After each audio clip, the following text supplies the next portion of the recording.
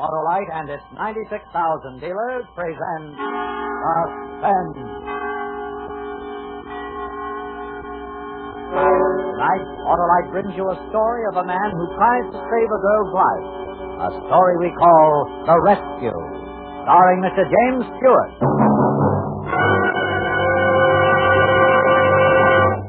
Hi, Senator. What's legislating? Well, Wilcox, I'm sponsoring a bill that would make it mandatory to have spark plugs checked every 4,000 to 5,000 miles by Autolite spark plug dealers. Well, that's a great idea, Senator, because old worn-out spark plugs frequently cause cars to lose their pep and power, be slow and jerky in traffic, and not up to par on the hills. That's just it, Harlow. And I'm mentioning Autolite spark plug dealers because... I know, Senator, because only Autolite spark plug dealers have the exclusive Autolite plug check indicator to quickly show you the condition of your spark plugs and whether they're right for your style of driving. And they have all the tools and equipment, too, to offer the best spark plug service that money can buy. You're right, Harlow. Well, of course I am, Senator, because when replacements are needed, only Autolite spark plug dealers can offer you ignition-engineered Autolite standard or resistor-type spark plugs for smoother performance, quick starts, and gas saving. You've won the day, Harlow. So, friends, see your neighborhood Autolite spark plug dealer this week. Have him check your spark plugs. And remember, you're always right with Autolite. And now, with The Rescue and the performance of Mr. James Stewart, Autolite hopes once again to keep you in suspense.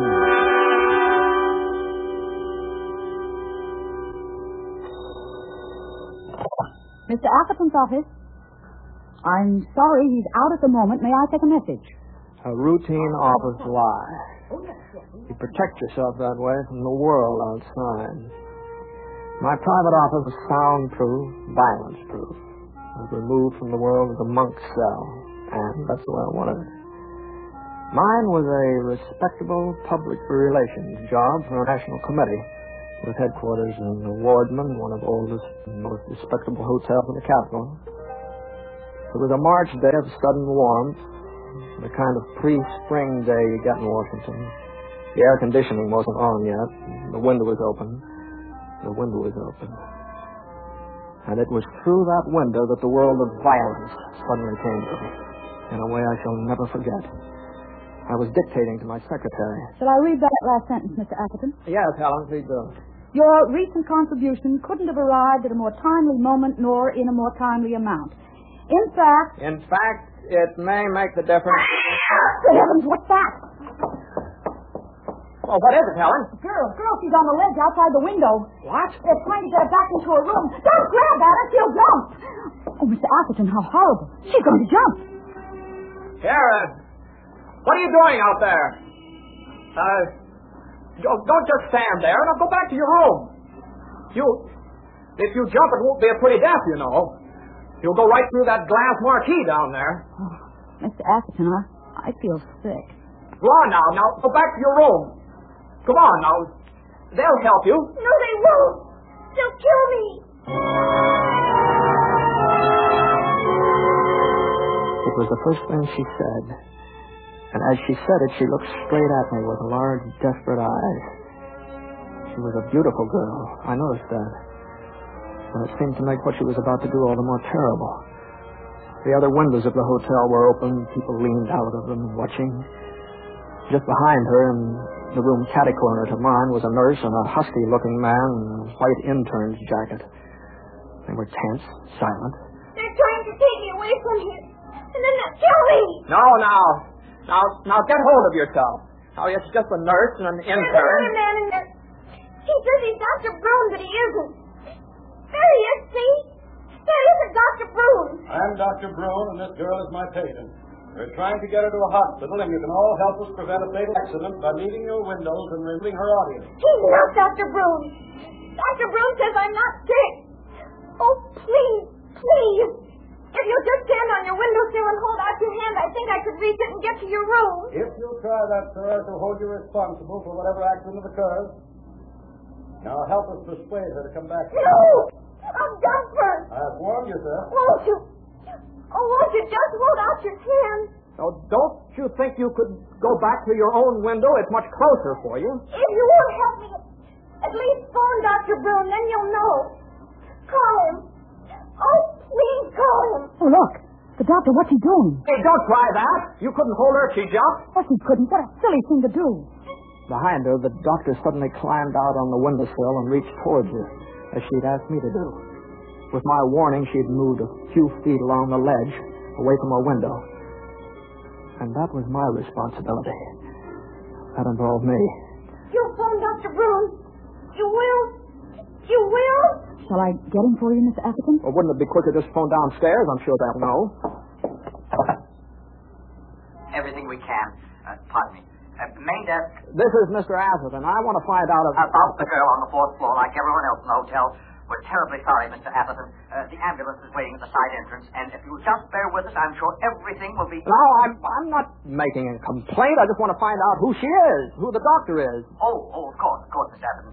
Why, she's just a government girl. Her name is Hillary Sellers, and she and her mother came here last fall. Her mother? Where's her mother now? Well, it's not coincidence, Mr. Atherton, but she committed suicide several weeks ago. Oh, not here in the hotel, you understand. And I can assure you today is the first time... Never mind that. Tell me, who's in there with the girl now? Why, that's a doctor and a nurse and... And is his name Dr. Broom? Is that Dr. Broom? Yes, that's right, Dr. Broom. Are you sure it's he? Oh, certainly. You see, he came to take her to a hospital, and he promised there'd be no trouble. And then this had to happen, but I assure you... I sat there for a moment, angered by the brutal indifference of the clerk. And I stood up and I went to the window.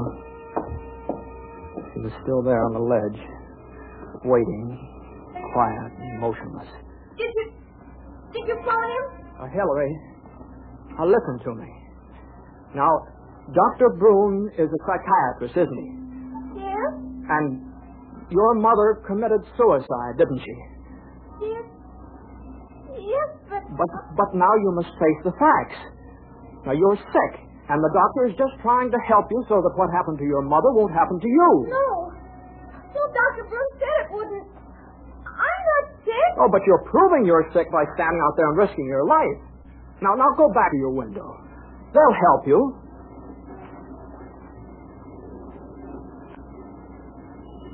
She just stared at me for a moment, and then she moved.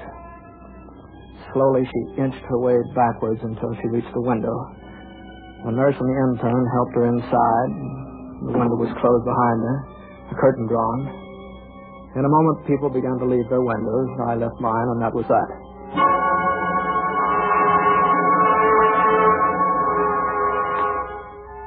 Except that it wasn't. I tried to take up the day's business again, failed. That face, that voice, the tragedy of Hillary Sellers kept intruding like a bad conscience. And finally I gave it all up. I dismissed Helen for the rest of the day, and I went down to the lobby for a pack of cigarettes. And then I found myself heading down the hall, irresistibly drawn to the side entrance. At the side entrance stood the ambulance. No one was about, and after a moment I hurried back into the hall. And there, as I passed the elevator, I saw what was now the last thing in the world I wanted to see. The doors opened. I stepped back out of the way at the right end of the hall. I wanted to turn my back, but I didn't. We always cast a sidelong glance of horror. And so I stood there, and I watched the motionless figure on the stretcher covered by a sheet. They'd given her some sort of drug. The intern carried one end, Dr. Broom the other. The ambulance was loaded with its quiet cargo, and it left. And the thing was over. It was done. But then, I played the fool. I did something I knew better than to do, but I had to. I had to do it. I found a phone booth in the lobby and a phone book. Let's see now. Broom. B-R-U-N-E, Broom. Kimball.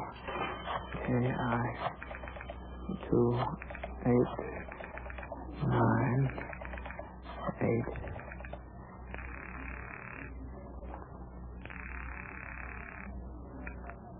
Dr. Broom's office. Is Dr. Broom in? Who's calling, please? Is Dr. Broom in? Why, who is it, please? This is Atherton. Lee Atherton. Yes, Dr. Broom is in, Mr. Atherton, but he's with a patient at the moment. He's there. He can't be. I beg your pardon. He is and has been for half an hour.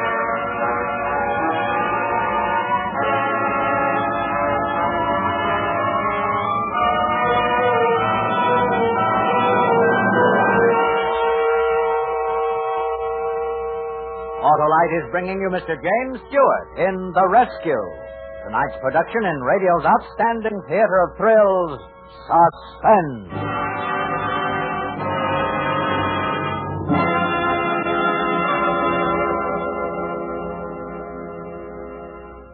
Wilcox, what's the name of that committee against old worn-out spark plugs? Why, Senator, that's not a committee. That's the exclusive Autolite plug check indicator. A special device to quickly show you the condition of your spark plugs and whether they're right for your style of driving. It's used by Autolite spark plug dealers, along with their other tools and equipment, to give you the best spark plug service that money can buy. Can I count on that, Wilcox? You sure can, Senator, and that's not all. Because your Autolite spark plug dealer will replace old worn-out spark plugs with ignition-engineered Autolite, standard or resistor-type spark plugs to give you smoother performance, quick starts, and gas savings. These are the spark plugs, you know, that are designed by the same engineers who design complete ignition systems for many leading makes of our finest cars. I'll cast my vote for you, Harlow. So, friends, take a tip from me and see your neighborhood Autolite spark plug dealer soon. Ask him to check your spark plugs with the exclusive Autolite plug check indicator. And remember, you're always right with Autolite. And now, Autolite brings back to our Hollywood soundstage Mr. James Stewart in Elliot Lewis's transcribed production of The Rescue, a tale well calculated to keep you in suspense.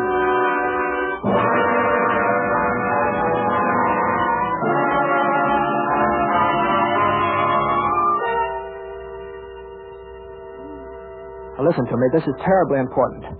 I want to know if you're absolutely certain that Dr. Brune is in his office.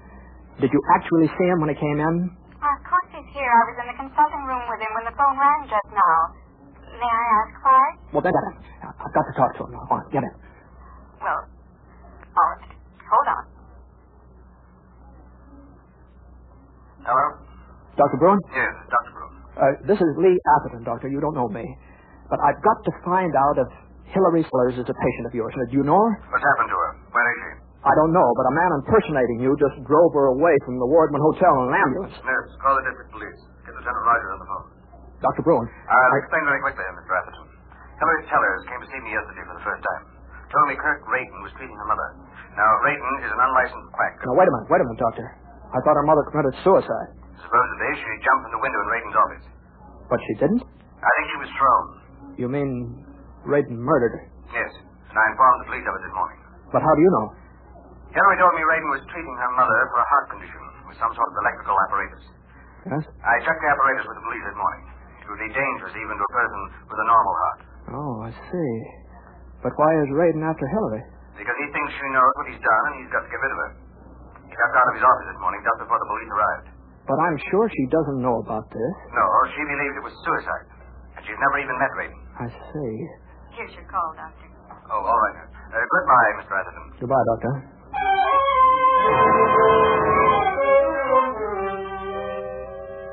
And then I called the police, too. Gave them all the information I had.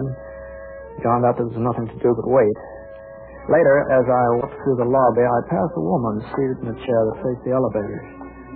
She was utterly nondescript, wearing dark clothes and a black hat. But after I entered the elevator, I gave her a second look through the glass. There was something about that face. This whole dreadful business was discoloring everything.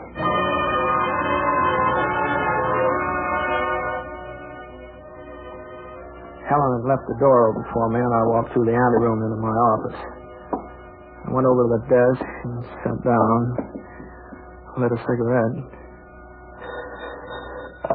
Hello? Mr. Atherton? Yeah. Lieutenant Rogers, District Police. I thought you'd like to know that the ambulance has been located, abandoned on a side street in Georgetown. I'll let you know when we catch him. I'm going down there myself. Good, fine. Thank you very much, Lieutenant Rogers. Goodbye.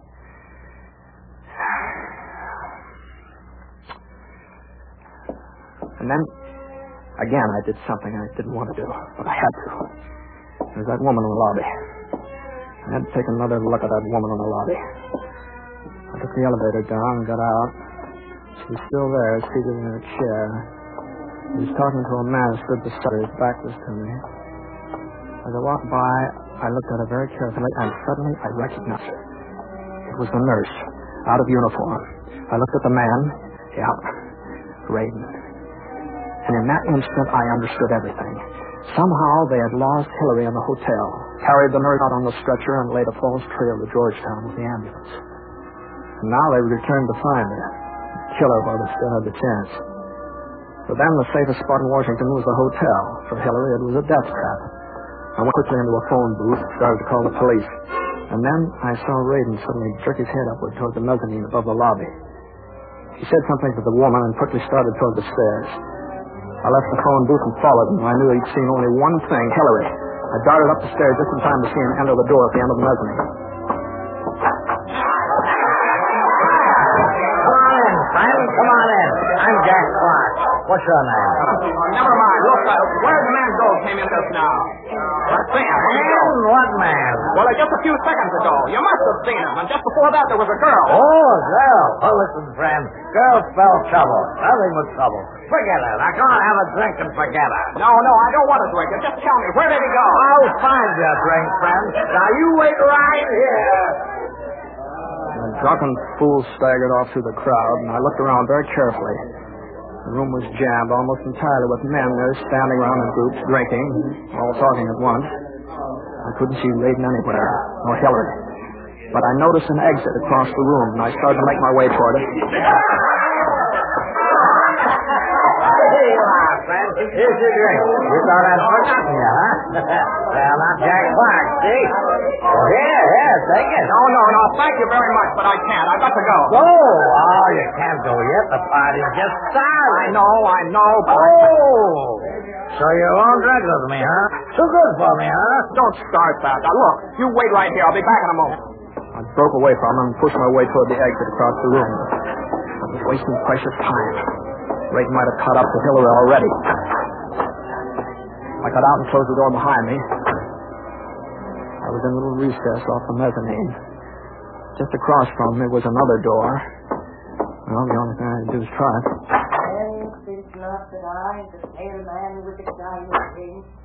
Inside, I discovered about 20 women and a sprinkling of small boys seated in neat little rows facing the opposite end of the room. On the platform stood an extremely tall, emaciated young man with straight yellow hair, his head thrown back, eyes closed. The audience was listening to him intently. I looked around. I didn't see Raiden. A woman seated near the door alone. I tiptoed over to her. Really? Excuse me, madam, but did you see a man? I'm sorry, but this is a matter of life and death. I must know if you saw a man come in here a few minutes ago. Really? Please, I must know. Oh, Ralph, you must know. I certainly did, and I'm going to complain to the management about all you people bursting in here. Where is he? Where'd he go? He walked right down the aisle and out through the door behind Mr. Phillips. And don't you dare do the same thing. Mr. Phillips won't... I didn't wait to hear any more. I went down the aisle, around the platform to the door at the rear of it. Apparently, Mr. Quillian was unaware of my presence. I went out quickly, breathing a sigh of relief.